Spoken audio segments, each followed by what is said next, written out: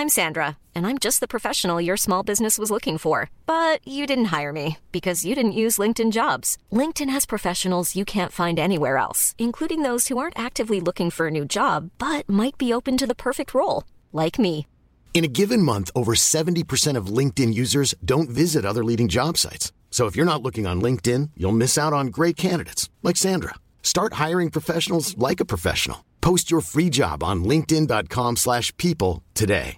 Hey, I'm Ryan Reynolds. At Mint Mobile, we like to do the opposite of what Big Wireless does. They charge you a lot, we charge you a little. So naturally, when they announced they'd be raising their prices due to inflation, we decided to deflate our prices due to not hating you.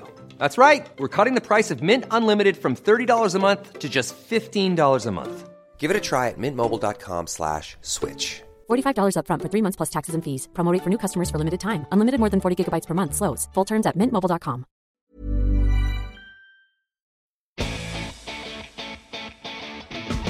iZotope by Native Instruments have been at the heart of great production tools and performance plugins for a long, long time now.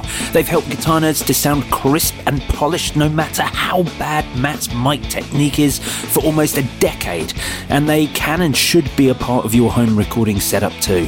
iZotope have just released Ozone 11, the most advanced mastering software you can possibly get your hands on.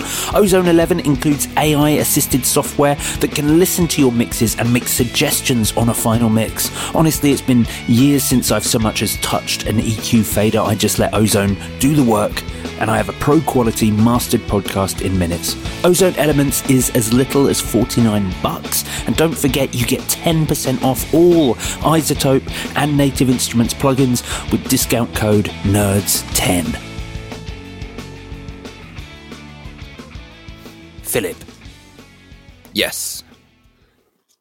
As it's sort of Halloween time, we're going to start everything with a Halloween joke this week. I'm ready. I stay ready. What do you call two witches living together? Broom mates. Oh dear.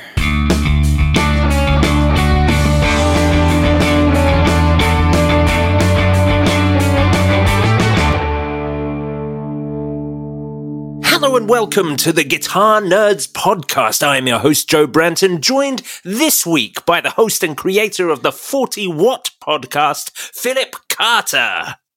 Well, hello there. Hello. How are you, Joe? I'm good. It's lovely to have you back on the podcast, Philip. It's been a few weeks. It's always good to be back on and talk about all kinds of nerdery. Oh, yes, indeed. Well, this is one of the best things about having you on is you're constantly buying and selling new gear. So there's always something to talk about, which is really good. Dear listener, welcome back. Welcome to another episode. Of course, we're on the third week now the third episode now of the Vintage Pro Shop guitar build. So this week, Philip and I are going to be looking at some of the color suggestions you lot have made. I've boiled them down to 4 or 5 of the more popular ones. I'm going to be putting a poll out later for you guys to whittle it down and decide from those. But that's going to be good. We're going to take a look at some of the more wild suggestions that we've been having come in. It's been great. People have been really getting involved in that. I've been getting emails, info@guitarnerds.net, DMs on Instagram, messaging. You can always message me on Facebook. Everyone knows how to find me on there, and messaging in the Guitar Nerds group on Facebook as well. We're going to continue to do this vintage build, although next week will be a week off because, dear listener, everything's going to be a little bit out of sync at the moment. Next week's going to be a London International Guitar Show special with me and JD Short. Which when you hear it will have happened the previous week. Basically, I'm going on tour, so I'm recording like 3 podcasts in 1 week. So everything's sort of higgledy-piggledy. So we won't do any vintage guitar stuff on the next one because I'm going to record it like in a couple of days, and you guys won't have decided what color you want yet. So there's Which full means, disclosure there. If you want to know why Joe doesn't cover any of the new releases that came out next week, literally, there's so many brands that have been sending me like press releases of stuff. It's the start of November is just going to be this mad time of new releases, and I'm going away for the first 10 days of it. I feel like the last 2 months have been nothing but rapid fire releases. Yeah. And which is wild because NAMM is coming up. Like everything's coming out now.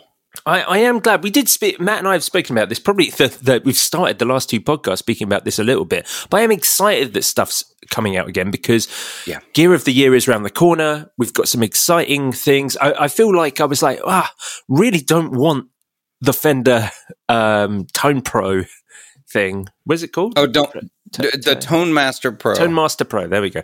I really don't want that to be the most exciting thing of the year. It's not. The DM101 came out, and that was far more exciting. Obviously, the DM101. But, we're going to talk about some of the new things a bit on this podcast. I mean, what a week. We've had some new stuff from Helix, everyone. Yes. What do they call it? The HX1. It was not the thing I was waiting for. Sorry. I'm still excited. It's a new M5, essentially. That is super exciting. That is incredibly awesome. The price point's great. It's an H9 killer. It's everyone can have one on their board. Remember how excited everyone was about the M5? This is going to be just that. That's awesome. UA just seemed to be Universal Audio. They're a guitar brand now. They've just been throwing new releases out. So much new gear from UA. So much new gear. Yeah. It's I can't keep up. Literally, we were talking about it in the pre-show. I missed releases from them. Like, I still don't know the names of their pedals from their last release, and they just put out more stuff.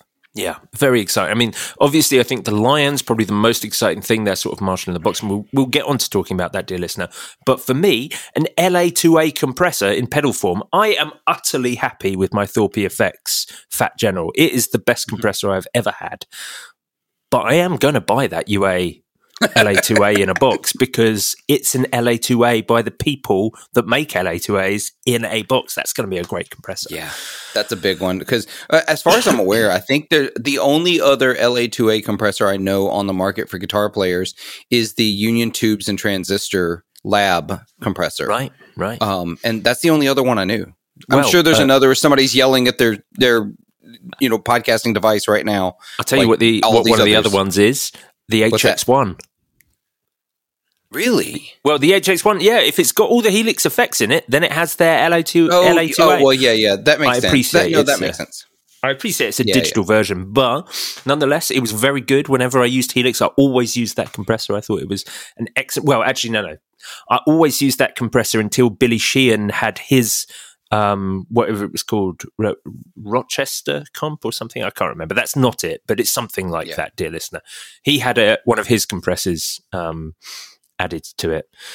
I watched, he did a rig rundown with no treble recently. Do you care about Billy Sheehan, Philip?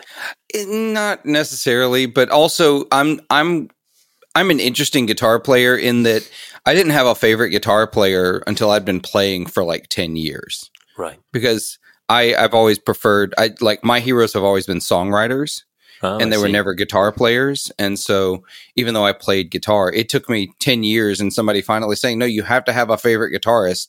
Maybe it wasn't 10 years. I'm probably being hyperbolic there. But I finally had to pick one. I was like, Jeff Beck. All right. And I just made Jeff Beck my favorite guitar player. Oh, there you go. That is a good choice. He's a great player. Yeah. But so when people talk about players and they name a name, I'm like, oh yeah, I know them from this band. I don't really know them very much as a player other than I know the music that they put out. So, and it's outside my genre. It's just, I listen to it and kind of respect it in the same way that I listen to certain late Coltrane records and appreciate the experimentation, but I don't really want to listen to it all the time. No, sure. I understand that. But I was watching this no treble Billy Sheehan rig rundown. Of course, he's had countless rig rundowns throughout the years, and definitely among bass players, Philip and dear listener, he's he's a hero of equipment. He's a man who knows how to have a massive rig and a really specific sound. Of course, he has his Yamaha Attitude bass, which has dual outputs, so he can run those to 2 separate amps. One where he scoops out all the mids and trebles and runs as like a sub, and one that he basically has an unhappy face on an EQ, and the other one loads and loads of mid-range. And he was always Pierce preamps and Ampeg SVT Pro 3s, I think. That was always his jam for years. And the Pierce preamps, were discontinued. He bought up every single Pierce preamp he possibly could, but they don't last. They do break, and unfixably. And I remember maybe 7 or 8 years ago watching a rig rundown and him saying, I've actually only got 2 Pierce preamps left, so I'm really hoping these last because it's such an essential part of my sound. Which, of course, is why shortly after he teamed up with, or he was approached by Line 6 Helix, or Line 6 rather, and their Helix, and they modeled his Pierce preamps into the Helix, and they are standard. You can get his Bushy, as they're called, Bushy preamps, Billy Sheehan, and you can get those preamps are standard in the Helix. They do a standard and a jumped version where he jumps the 2 inputs on them, and you can blend those together to get that sort of sound, which is very cool. So he now uses a Helix, and of course later, because his compressors are so specific, they added his compressor as well, so he has the whole thing. He used to have Helix. Oh, that's really rad. Yeah, really cool. So he was able to emulate that completely, and he moved to Hartkey. He was using their LH and their HAs. He moved to the LHs eventually because they're just it's a solid state amp, but it has a 3-band EQ and a volume. Like, that's it. Yeah. So it's basically a power amp, and he's letting the Helix do the work. And now he's moved to the little Class D Hartkeys, which, just I think for weight, basically, as he was saying. Sure, so that makes sense. Just got like 4 115s and a couple of the Hartkey Class D heads, and then he's moved to he's stopped using the rack mount version of the Helix, and he's gone for just the Helix floor, but he sits it on top of his amps. And he said the reason is, because the screen's on the front, and he can't see what's going on the Helix because he sits it a little lower. Because he's only on 215s, so they're a little bit shorter than he is. So he's moved to the Helix floor to sit on his amps, so that if he wants to come over and look down at it, he can. That was his reasoning. I love it. That was his reasoning. But which is why he has to use Morningstar switchers, because he doesn't have the option to use the Helix foot pedals. Yeah. Okay. That's an interesting solution to it. Which I totally get, and obviously it's impossible for me to, with any authority, disagree with a man who has that kind of pedigree that he has playing in bands. So I'm gonna roll with it, but I think the Helix is still underrated. I'm on record as being a total fanboy of the unit anyway. I think it does everything well. I still use native all the time.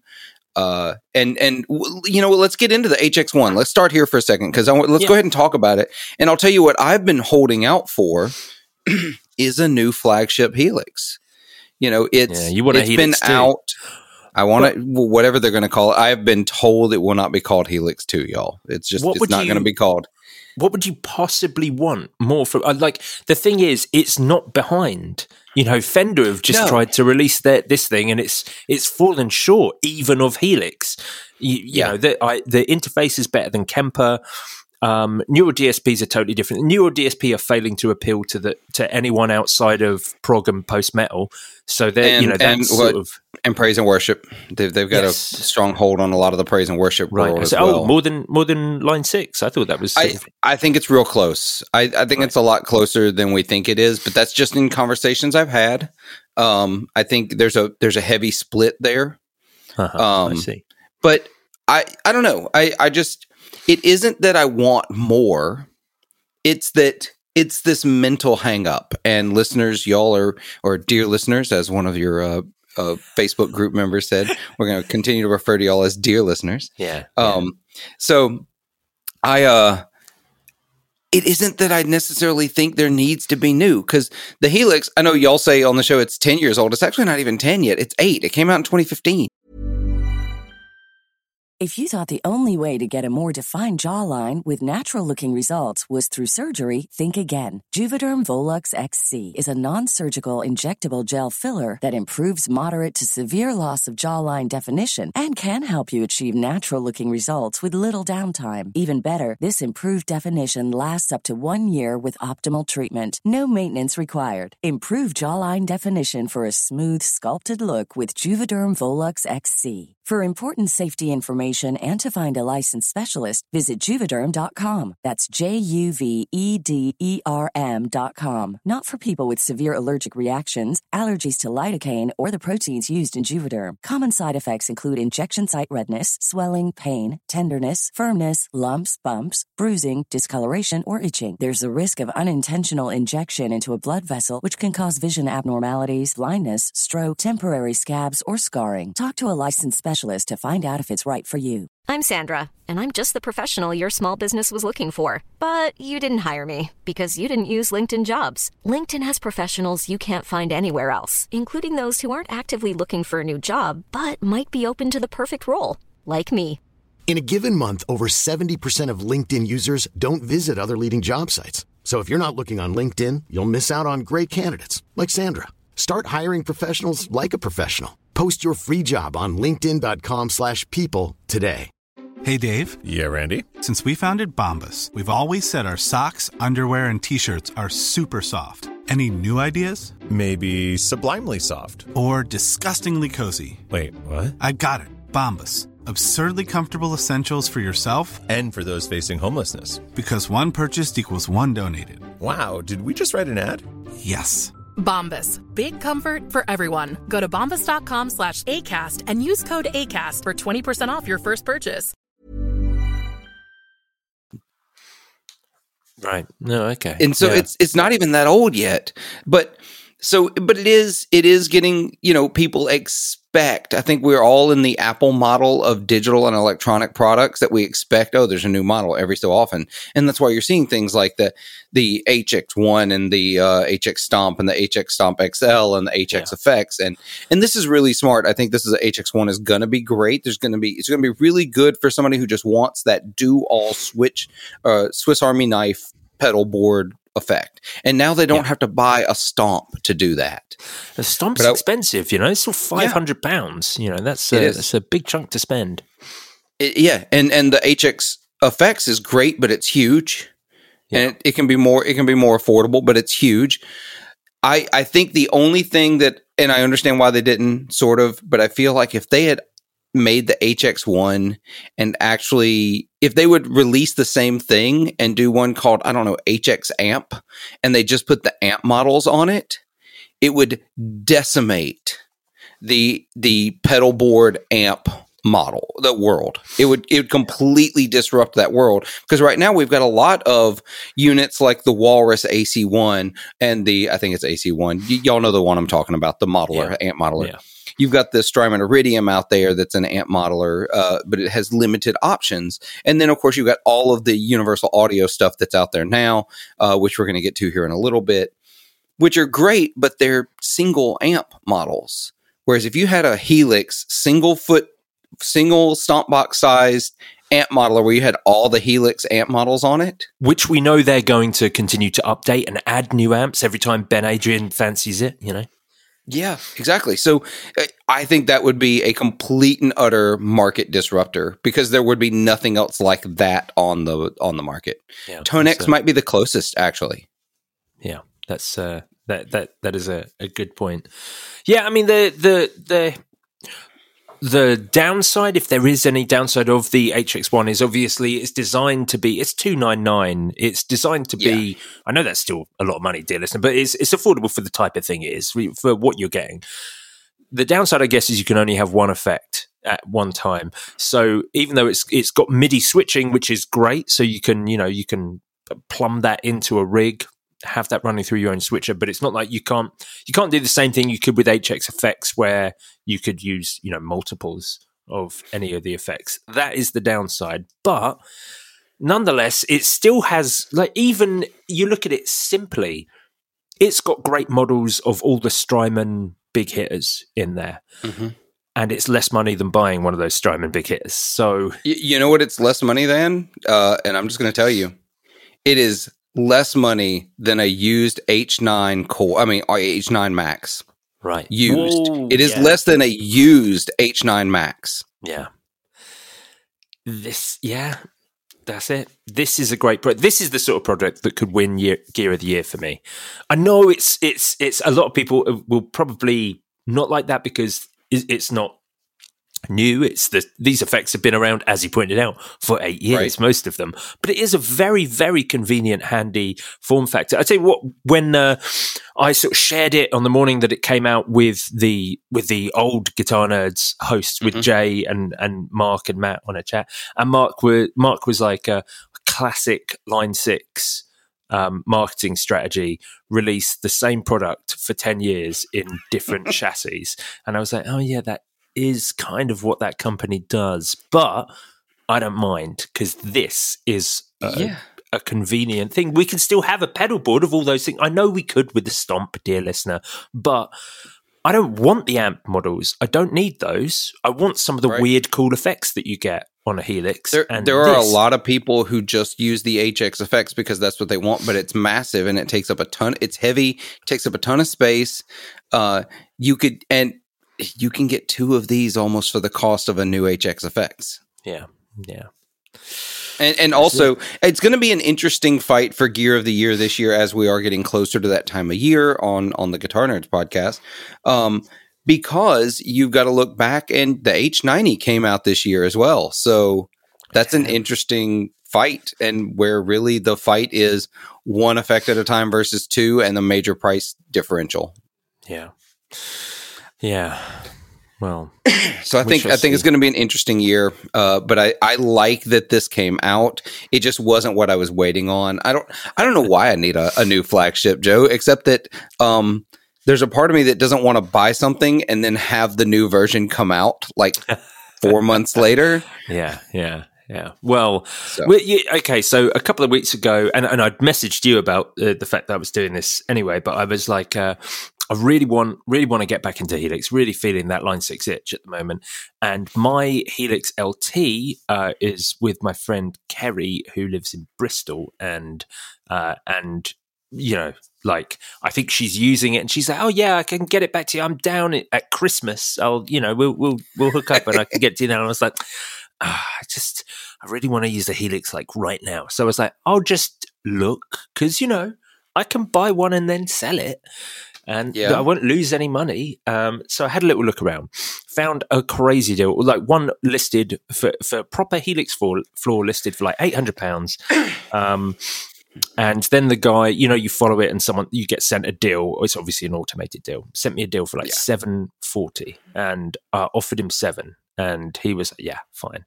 So I got a Helix floor for £700, which is incredibly cheap. They go for, in the UK at the moment, Philip, they're going for $950, $1,000 on the secondhand market, even though they're only $1,150 new or whatever. They not a lot seems to be lost on those secondhand at the moment.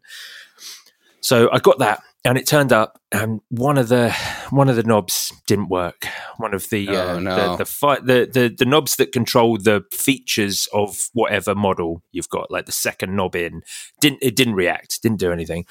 So I was like, I looked up a few things. I went into safe mode and did all the check. You check button responses, and I was like, right. So it looks like it's probably dust inside the unit. And so I messaged Ben Adrian. I was like, do you think I can take this apart? And he was like, good luck taking apart a Helix.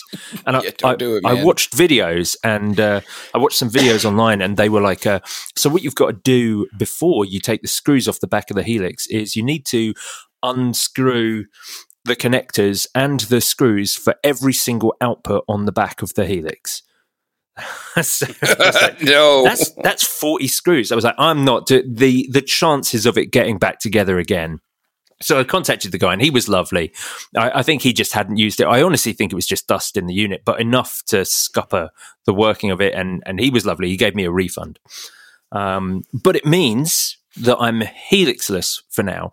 And of course, I'd account that money has gone, and now it's back in my possession. So it's already It's already in the pool of money that can be used for something. So I've been having a little look around, and I was thinking about a Kemper Profiler Stage. Oh yeah. What do you think? Where are your thoughts on Kemper? So this dear listener is the Kemper Profiler amp built into a floor pedal, basically. Because I'm not carrying around a big rack mount thing. Like the head I use is tiny. I don't want to have to rack things. So just the pedal is fine. Where do you sit on Kemper? Since 2010, Music Nomad Equipment Care has been making premium and innovative guitar care products used and trusted every day by top guitar repair shops, guitar makers and touring techs in over 50 countries.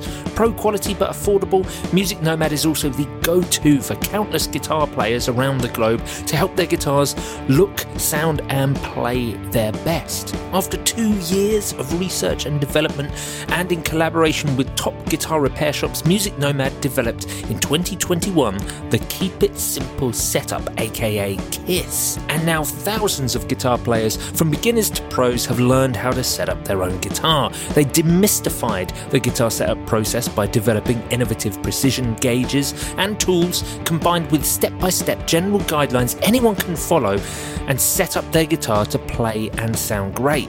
With their KISS method and their gauges, you can check the vital areas of your guitar and use their toolkits to perform your own setups. They have a 24-page instructional booklet available in 7 languages, downloadable for free, and many how-to videos, both by setup tasks as well as many complete setup video tutorials for popular brands such as Fender, Gibson, Taylor, PRS, and more. Not only is it fun, but a properly set up guitar takes your playing and sound to a whole new level. Learn more at musicnomadcare.com. Their website has a very cool setup hub section where you can find everything you need to know so you can start setting up your guitar properly. Follow them on social media at musicnomadcare. Kiss your guitar with Music Nomad's Keep It Simple setup.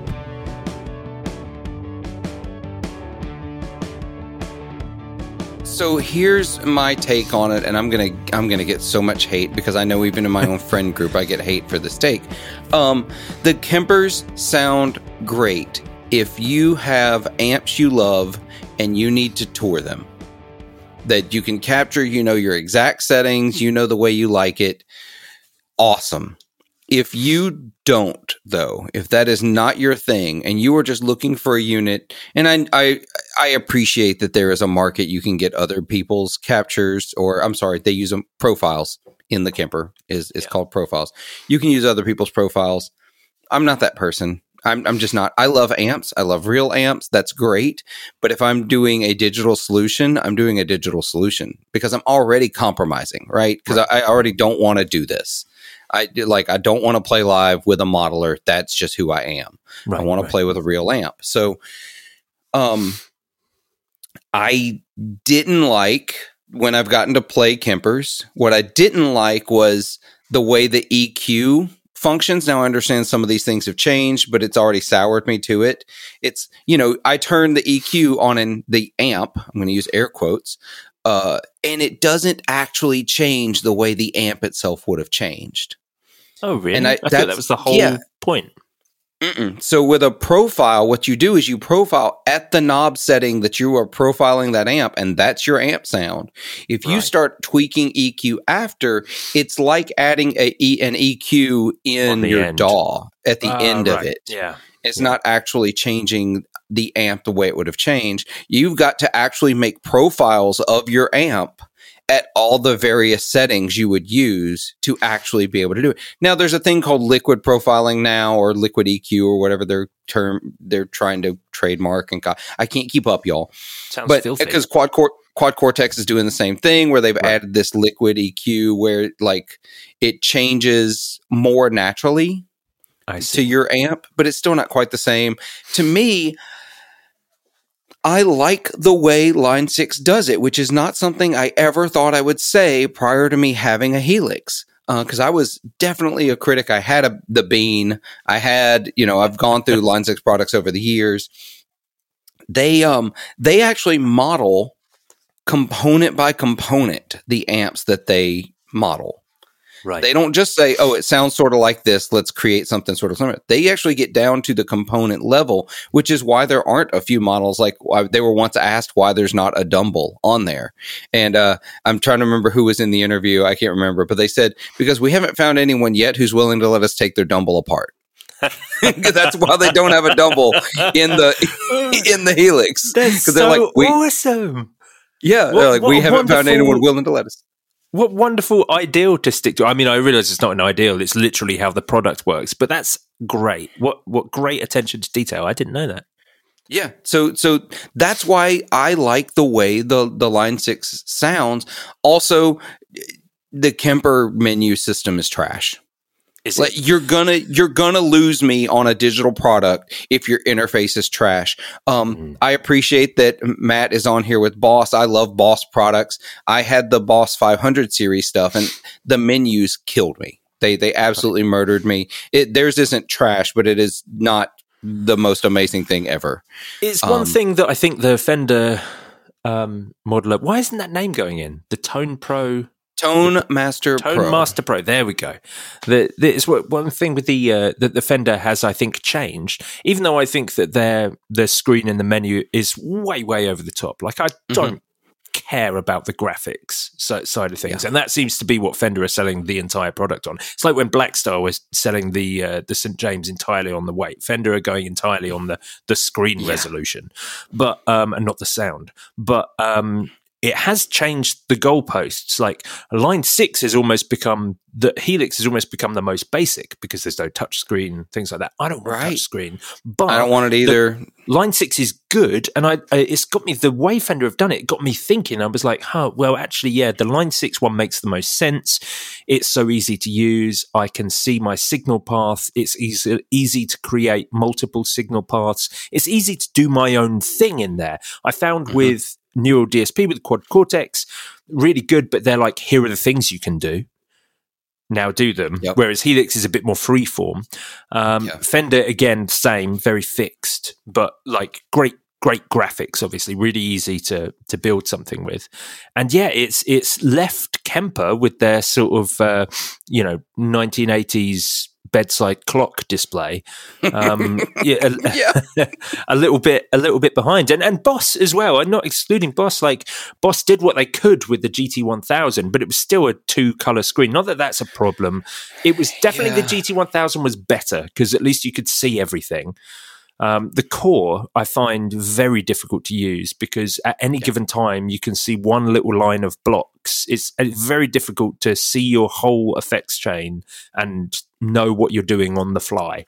Fine for programming, and the sounds are great. And Matt will we'll talk until the cows come home about how responsive, how the latency is the least. It is the quickest responsive digital modelers in GT and GX. That's very good. They sound great. They sound great, but I can't work them because my brain doesn't work that way.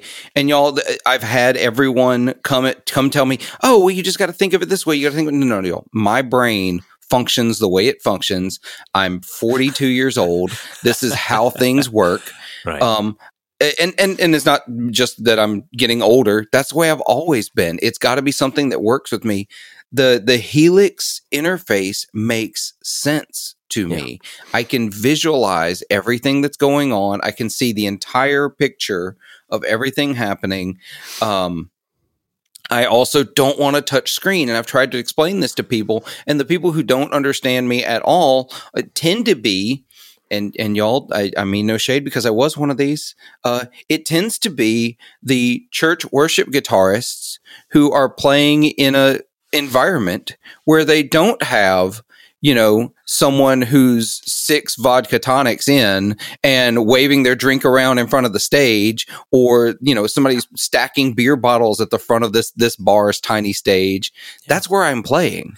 And I don't trust those things not to get completely ruined and be inoperable at all. Yeah, I completely agree. I mean, I could say the same of Quad Cortex. I think virtually every single poster person that they have for the for the modeler, is the type of guitarist, and it's obviously not worship stuff. It tends to be that sort of tech metal side of things.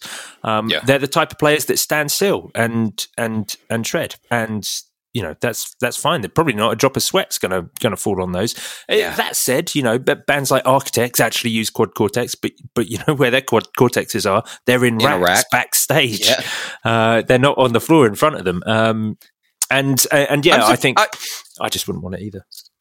So on that, I'm surprised that Quad Cortex hasn't come out with a rack mount version yet. For as many people that just rack them, I don't know. So I'm going to move us along a little bit. I'm going to take that because we will sit and talk about this and wax poetic about my absolute love for Line 6, and I'll take all the hate that y'all want to throw at me. Yeah. But on the amp modeling route, the new Lion by Universal Audio. Yeah, let's talk about that. I feel like this should have been in the original 3 they put out instead of the Woody, the tweed one. Yeah. Instead of the tweed, it should have been a black panel Fender, a Vox, and the Marshall. Of course. Like it was a glaring omission from their first selection, but a welcome addition now. Maybe because the Marshall in a box is the most done. It's the most emulated. It is. It is the most done, but at the same time, a lot of the Marshall in a box, they're just drive pedals, not a true amp simulation. Sure. I feel like this is hitting all of those folks who are, and there's way more than I ever gave credit for, who are just like classic rock junkies, and they're just straight ahead rock and roll. Hey, here's your pedal board amp that you've been waiting on. Yeah. I don't know that anybody else is doing it like this. Yeah. It's really cool. I like that you've got a selection of Marshalls in there. This is what they're doing with all of these. They're giving you like the best of. So you've got a super lead, a super bass, and the brown, which is obviously going to be an Eddie Van Halen Plexi. Yeah, exactly. I guess. But having a super bass on there, I'm very excited about. I feel like that's not one that always gets onto these type of units. And it should. I had a 71 super bass that I used to gig, 100 watt 412. Man, sound guys loved to see me coming for the tiny little blues gigs I was playing with it. It was fantastic. And it was loud AF. Are the youth still saying AF? Is that a thing? I don't know. I don't either. But I'm going to keep saying it. Yeah, it was just too loud. Somebody had modded it at some point, and it had a master volume installed in it. It was, yeah, exactly. Otherwise, it was completely unusable. But I did sell that amp, and I regret it to this day. I sold it to buy a Mesa Boogie, and really, it was not my best decision. Oh, really? Yeah. The Mesa Boogie was great, but it was not 1971 Marshall super bass good. Sure. Yeah, but I also was young and stupid and didn't appreciate what I had. So I'm glad to see that on there. I'm glad to see it's nice to have someone doing the Marshall thing. But I mean, this isn't the first one. This is just the slimmest one. I feel like they almost waited too long, because with Friedman putting out the IRX and some other products that are hitting the market, they actually have competition. If they had come out sooner, they had no competition. Like there was nobody else really doing this like amp on your pedal board kind of Marshall thing. Yeah. Do you would you ever look at one of these solutions, one of the UA pedals for you for an ampless option? I tried the Dream 65 and I didn't have a great experience with it, but enough people have told me how much they love it that I feel like I need to revisit and feel like I just got something wrong. I was using it incorrectly or something. Right. But ultimately still I'm in the real amp boat and probably will be till the day I die. I own a Captor X for a reason. I own a Tone King Iron Man 2 attenuator for a reason. It's so that I can play these things live. Yeah. Also, I don't trust sound guys. Y'all don't trust sound guys. Yeah. The places I play, most of the time, the only thing going through the PA is vocals and maybe the bass drum, so it's, I don't have the PA support that you need to go direct anyway. Right. So would you consider the aux stomp? Would you consider that as an option? I mean, Probably not, to be honest, even though I think it's a great unit and I'm glad it exists and I see the players that it makes sense for. But for me, I just use the captor at this point. Yeah. I guess theoretically, I could use the Iron Man and line out of it into the Ox Stomp. I haven't fully looked at that. So there's a possibility there. But no, it just doesn't speak to me. It isn't something I have a need for. Right. Now, if my situation changed, honestly, if I went into a situation where I needed to be more direct, I'd just get a Helix again. This is it. We're right back around, circle back around. Yeah. As good as I think these products are, I'm already compromising to go direct. I'm gonna do what I have to do, kind of thing. Yeah. I really want this the Helix thing to work. I really want to get back into that side of things. And I was doing some work with this great guitarist called Rachel Wood, and I needed her to send me some little blues licks. And she sent them through like DI'd, and then she was like, also, here's some with some Kemper models, so you can hear how I intended them to be. And I was like, what do you think? What do you think about Kemper? I'm thinking about getting that, maybe getting back into Line 6. How do you feel? It's like she is a touring, gigging, full-time, professional session guitar player. And she said, they're not bad, but for anything serious, a decent amp plus preamp plus re-pedals will always be better. That's it. And this is a person whose entire job would be made a lot easier if it wasn't the case. Yeah. Well, that's what I say all the time. I wish that I got the joy in playing direct and that being the only thing I do the way a lot of players do. I wish it spoke to me because it would be so much simpler. It would be so much easier. I own way more amps than I want to talk about. I own, if I could just I have way too many pedals. I don't want to talk about that. If I could just have a Helix or a Quad Cortex or a name, insert your modeler or profiler of choice there. If I could just have that and maybe a powered cab and a guitar, and that made me happy and made me, that's all I ever wanted to play, I would have so much more money in my bank account. It's true. And I don't, because that isn't what makes, it doesn't spark joy. Yeah. It's that kind of thing. Yeah. Yeah, for sure. If we want to go fully Marie Kondo on it. Well, I mean, if you're going to stick with the real stuff, Universal Audio might have you covered as well, because they've just released a new line of compact pedals, just normal compact pedals. They're not amps in a box. They're not anything else. They're just proper old school, one in, one out guitar pedals. They've released the Teletronics, the Brigade, and the Flow. So that's obviously an LA2A compressor, is the Teletronics. Mm-hmm. The Brigade is a chorus vibrato, and the Flow is a vintage tremolo. These they draw from the UA Max and the UA Astra. Basically, is the idea behind these. I'm excited about a move into, it's like a new premium pedal brand on the market when they start doing regular things. Yep. I'm very excited, as I said, about the LA2A. It's a dead simple compressor. It just has gain and peak and a mix control, which is kind of how the rack mount version works. And then just a switch between compression and limiting. So you can get that really hard limiting or that sort of quite natural sounding sucky compression.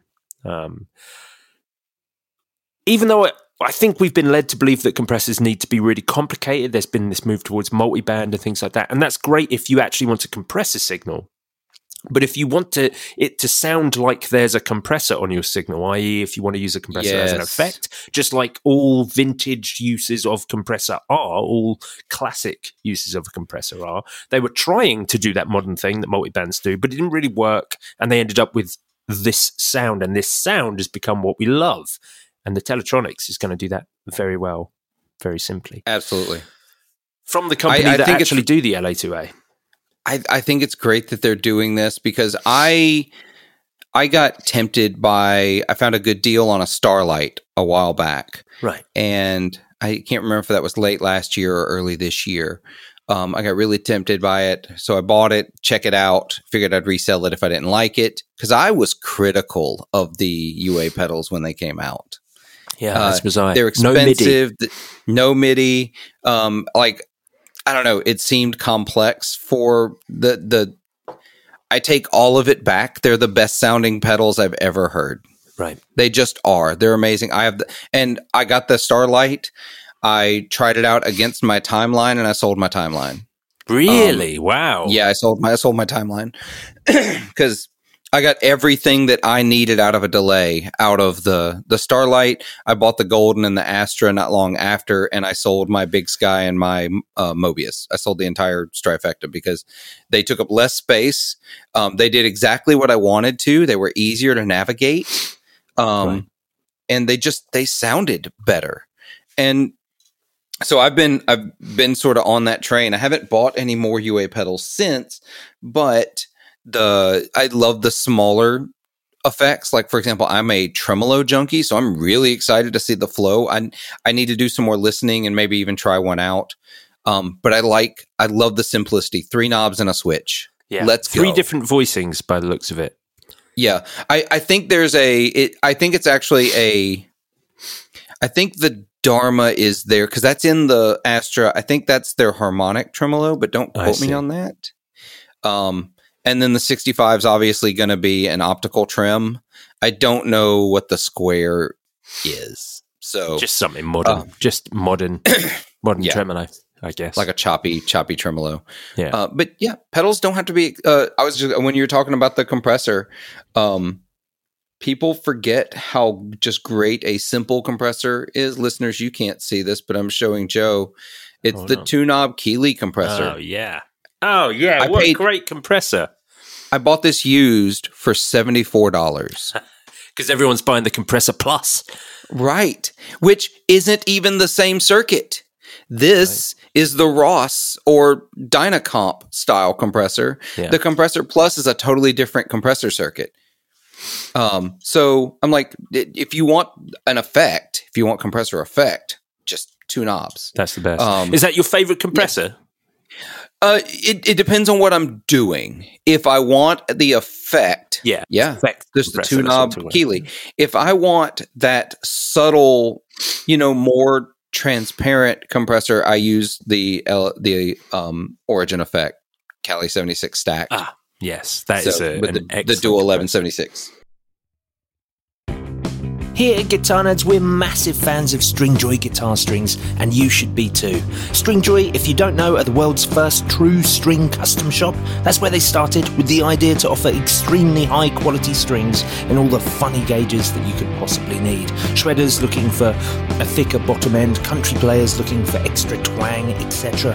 But what they've become is something much more. Stringjoy realised that the standard that us players accept for string quality is pretty low. Manufacturers have been building cheaply and quickly for years, and we've just accepted that as par for the course. And most of us probably didn't really know any better. So Stringjoy moved into actual standard string gauge manufacture too, offering the same superior quality, craftsmanship and attention to detail that they do with their custom sets. Their whole thing is to be the best and not just to make the most. So I think they're well worth your time and interest. Stringjoy strings are available at stringjoy.com and at 400 plus dealers across the globe. If your local store doesn't stock Stringjoy yet, ask them to. Yeah, I had that for a little while, their bass version. It was fantastic, really great, but I felt it did its job slightly too well for me. That I just needed something a bit, that was a bit more obvious. But it's a fine line to tread because certainly for my board, for gigging, the Fat General by Thorpe FX, that gives me enough like vintage sort of sort of suckiness. You can really hear that it's compressed, but still dynamic enough that I can still use other things on top of it, and it sounds natural. So that's the perfect one. For if I'm recording, if I'm at home, then I have the Analog Man Bicomp, which is part like Orange Squeeze, part Dynacomp. I mean, it's such aggressive compression that you need to choose. You'd never have it as an always-on compressor. Right. It is for effect, but it is absolutely good, without a doubt, the best vintage sounding compressor I've ever heard. It's super cool. Yeah. And with the Thorpe, at least that one is also built so well that you could use it as a weapon in a bar fight. I mean, because like the Origin Effect, that thing is a weapon. Yeah, it's going to hurt somebody. Yeah, I love those sort of the chassis are just that sort of folded steel chassis that they go for. There, I don't know how they have so much weight to them. I don't know what they're putting in there. So heavy. I have the Revival drive, the big, the double version, and that thing is it's hefty. If I put it on a pedal board, it can't go on a big pedal board because it just starts to get too much. Yeah. Yes, I bet. Now, we've got some other news bits and things that we've got that we want to talk about, but I just want to take a little beeline right at this point to talk about the Vintage Pro Shop guitar build. I want to talk about some of the colours that have been being suggested. So, week one, we introduced it all. We suggested what body shape options we were going to have vintage guitars make, basically Gibson and Fender style instruments. So you had a choice of most of those body shapes. It was pretty much decided. Week two, we announced Jazzmaster absolutely won. You are offset junkies, dear listener. It wasn't even a contest in the Facebook group, and largely by messages I was being sent, DMs and stuff. Everyone was saying Jazzmaster. There was a tie in the Patreon between Thin Line Telecaster. Was it Thin Line Telecaster? Yeah, Thin Line Telecaster and Jazzmaster. I would have loved it to have been a Thin Line Telecaster. For me, I think that would have been slightly cooler, but I accept majority rules, and the Jazzmaster has won. So last week we were like, we need you to pick a color. And I realized, I hadn't really thought ahead. And I was like, oh, right, this is slightly more complicated than me just saying Strat, Tele, Jazzmaster, Les Paul. This is any color you want on the planet. So there's no way I could make a poll. So what I said was suggest some things, message me. I put a post up about it on the Patreon and a post up on the Facebook group. And dear listener, you could all let me know. You could DM me. People sent me stories, links to interesting guitars. And I meticulously have been through a whole bunch of them. And I've shortlisted the most voted things. Unfortunately, I did when Matt was trying to describe a sort of light sparkle champagne finish, I described it as light piss sparkle. And this has been people have grabbed hold of this and have suggested this a lot. So actually, probably the most voted for thing is light piss sparkle, but I'm not going to put that one forward. I'm kiboshing that one right now. We're not having light piss sparkle, but these are. I've boiled it down to 6 colors right now that have the most votes. So I'm going to put this into a poll for you guys to all vote on next week. So, what do you think, Philip? What do you think is going to be in there? That's a really Shell Pink's going to be in there. I feel like that's a given. Shell Pink's going to be in there. Yeah, Shell Pink made it in a couple of times. Weirdly enough, this is an odd one to be popular. Shell Pink over Sunburst. No, dude. Oh, yeah. No, I'm here for it. That got loads of votes. Like you expect when it's color over color. The problem with color over color, dear listener, is at this point, you're all going to suggest a different one. So it's no color over color option is going to get enough votes to go through. But this one actually has. So Shell Pink over Sunburst. And Shell Pink's made a third appearance in another color over color. So I guess disregard everything I just said about color over colors. Black over Shell Pink. That's an interesting one to have made it through. So you got black over Shell Pink. You got Shell Pink over 3-tone Sunburst. Yeah. You got just Shell Pink. Yeah. Did 3-tone Sunburst by itself make the list? I would love it if it had. I'm so disappointed if it didn't, because y'all, Three-Tone Sunburst is the best guitar finish ever. It's a great finish. I know I'm a boomer. I know that. I know that. I get it. But I freaking love a great three-tone sunburst. Okay, so that didn't make it. Okay. So we've got just outside of this list of 6, I have to say black, just black. People were saying like black with a matching headstock, torque guard, things like that. People were suggesting more things to, round it off their decision, like heavy relic black. But black almost made it. It didn't quite have enough. I didn't want to put too many things in this list. And also candy apple red. Did it make it? Candy apple red? Didn't quite make it. Didn't quite make it. I think black is awful until you add the matching headstock. Then you're like, oh, okay. Now, this is okay. I can deal with this. Sure. Black needs other things around it to make it interesting. I mean, I really like it as like a functional guitar. Certainly in my band, I like playing black instruments because it suits the aesthetic. But if I want a standalone instrument in a room, it's probably not going to be just a straight black. All right. So what are our other 3? So another pink has made it in. This one I'm here for. Neon pink. I am here for that. 80s neon pink? Neon pink, yeah. So I think if you go to Vintage Guitars R Us, the letter R, .com, and you go to the Pro Shop, I think the third guitar in is their V75, which is a maple-necked Telecaster. It is in neon pink. They have an option for that. Matching headstock. With a matching headstock. Yeah. Yeah. Okay. I'm seeing this. I get it. That's a pink over black too. So. It does. Yeah, it does look like it's a color over color there, which is kind of cool. I really liked bubblegum pink, which is a color that they introduced. We had a couple of votes for that, but just not enough to quite make the list. So I was disappointed to see that one not make it. But I think we've got pink is pretty well represented. We've got shell pink over sunburst, black over shell pink, and neon pink have all made the top 4 list. out of 6 options all have pink involved. I love it. Yeah, exactly. And then the other 2, this one not too far from it, purple sparkle. Ooh, the only sparkle finish to get enough suggestions to go in. Well, then that one needs to win because sparkle. Come on sparkle now. Man. Yeah. Yeah, black sparkle I can get behind. Which I don't even have a single guitar in a sparkle finish. I don't know why I'm so excited about them. Isn't your Grez sparkle? It's like it's got a little bit of like a flake to it. I wouldn't call it what I think of as sparkle. Right. It's close. It's got a black and it's got silver and blue sparkle to it, but I don't know. Maybe that's what people are thinking. I don't think of it as like a true like sparkle. When I think of sparkle, unfortunately, looking at Kauer guitars has ruined my idea of what sparkle finishes actually are. I see. Because Doug Kauer's sparkle finishes are absolute utter works of art. Yeah, large flake, like giant, giant flake. Yep. Yeah, that's what I think of when I think sparkle finish. I always think of the Danelectro baritone.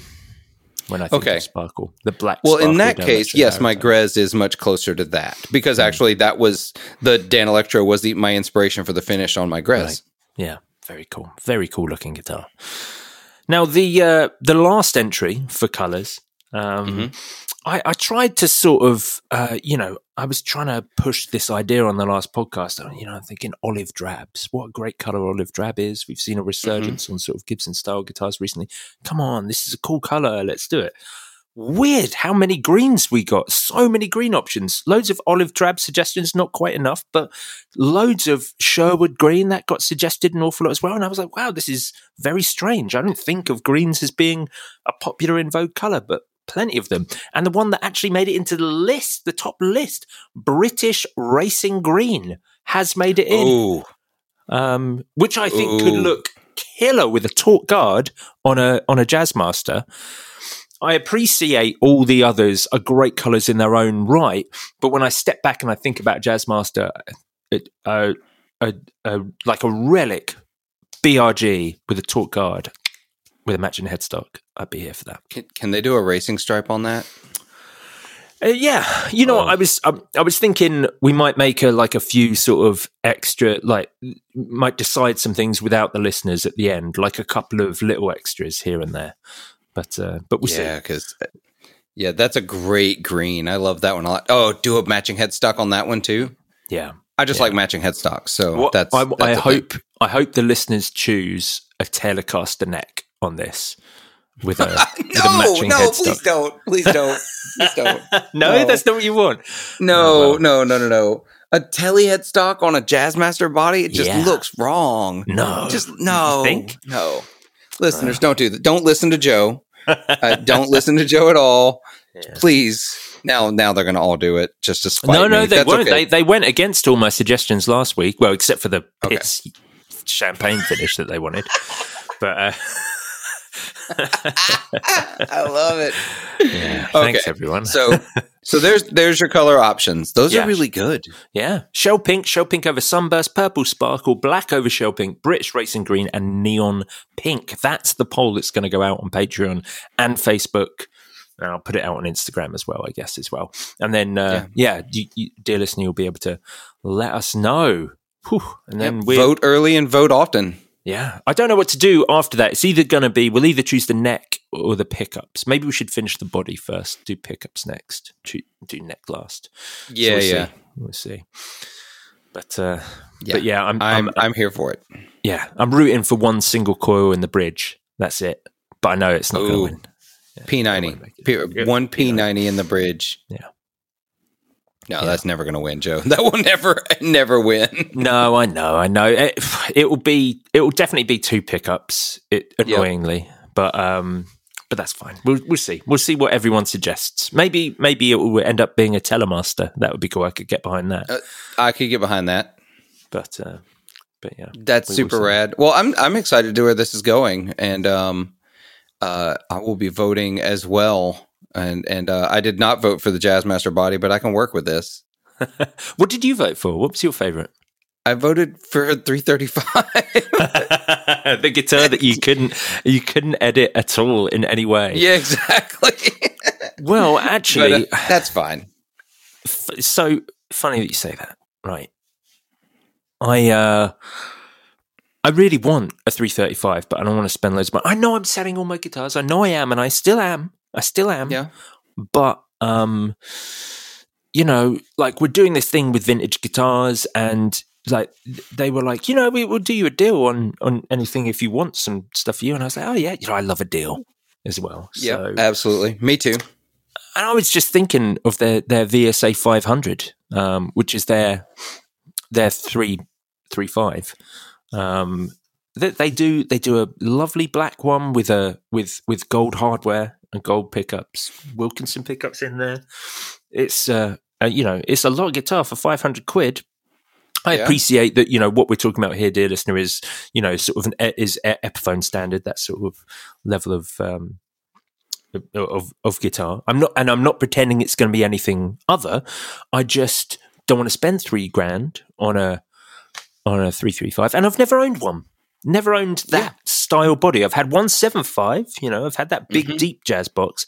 Never had the thin but big jazz box. I have never noticed on the this is a VSA 500. I think that's the model you said. Yeah. I've never noticed that it is slightly offset. Yeah. The way the main picture is on their website, they've got it's angled, sort of a 3/4 angled, dear listener. And so it looks very much like a 335 like that. And when you see it in real life, it's quite offset. Yeah. I'm looking at other pictures from other listings, not just from their website. It is surprisingly offset. Yeah. Is that off-putting for you? Do you find that it is away? Actually? I found that with their SG. It looks like a 335 that was slightly melting. Just, right. I don't know. Yeah. There's a lot of offset. Still, the thing about vintage is that they are good. They are well built, well set up. The hardware and the pickups are very good quality. I trust them more than I do an Epiphone, I think, at this sort of price point. So my local shop is a vintage dealer, and I've played a bunch of them there. Yeah, they're a dealer for weirdly, I had no idea vintage were even a brand in the States. Oh yeah. They're carried in a lot of shops. Right. I've seen them much more often lately. But yeah, they're a vintage dealer. So I go in there and players listeners, just like everybody else. I go in my local shop once or, twice every couple of weeks. And I sit around, chat with the guys in the shop, and I pick those up. And I think they play and sound great. I think they're really good guitars. So when y'all said that y'all were doing this with vintage, I was like, well, this is going to be it's going to be a great guitar when it's done. I don't know that I trust the chef by committee approach, but we'll see. We'll see what y'all come up with. Yeah, we'll see. We've done okay so far, but I mean, we've only chosen one thing. So who am I kidding? Right. You picked a Jazzmaster. Yeah. Oh, God damn it. Oh well. We'll see. But yeah, so I'm thinking about picking one of those up anyway. So we'll see. I'm going to go see the guys at Vintage at the London International Guitar Show.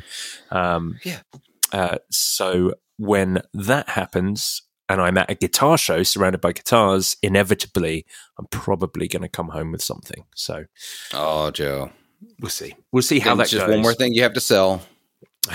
I know, it's terrible.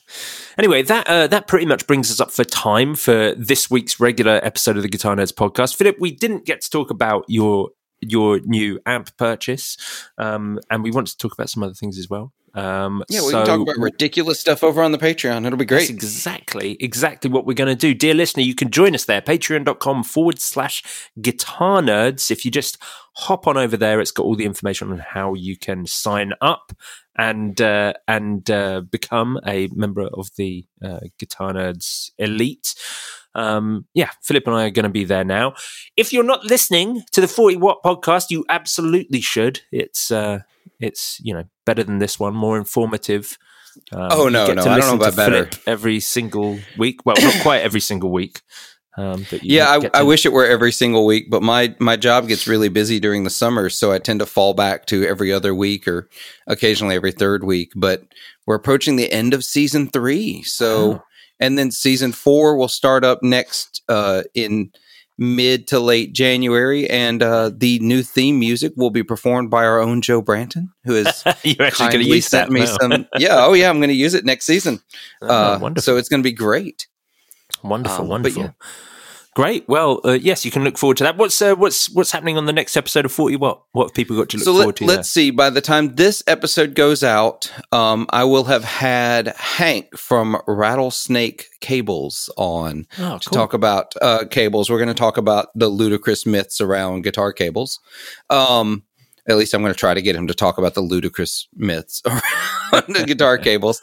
And I don't know, I've had a couple of really, really fun guests on lately. I had Marcus and Izzy Reeves from Reeves Electro on. I saw that. That's fantastic that you got them on. It was so fun. I love those two so much. They're just so much fun to talk to and just the kindest, sweetest people. Yeah. I believe Marcus is looking to try to come to NAMM in January, and I'm going to be at NAMM, so that'll be a great time. Wonderful. I also had Mark from Summer School Electronics, right? Who's just had a couple of great October release pedals, limited edition pedals come out. So it's been a fun time over there. Awesome. Wicked. Well, dear listener, definitely check out the 40 Watt podcast wherever you get your podcasts. And join us over on Patreon, patreon.com/guitar nerds. I'll be back next week with more of this guitar nerdery. Farewell. Au revoir.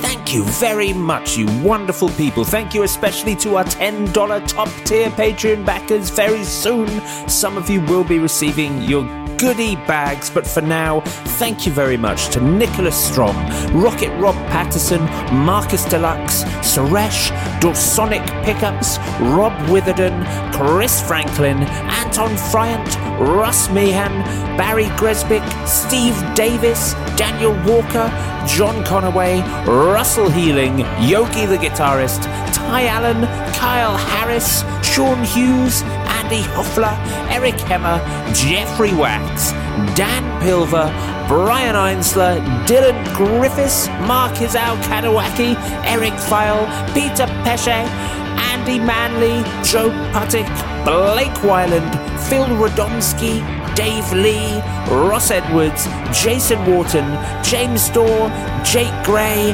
Derek Rich, Scott Kennedy, Steve Merkel, Abe Matthews, Christopher Losef, Stephen Burke, Robin Smith, Kytopia the Band, JD Short, Andy McKenzie, Brad Page, Rob Nordvik, Scott O'Brien, and Moog Gravit.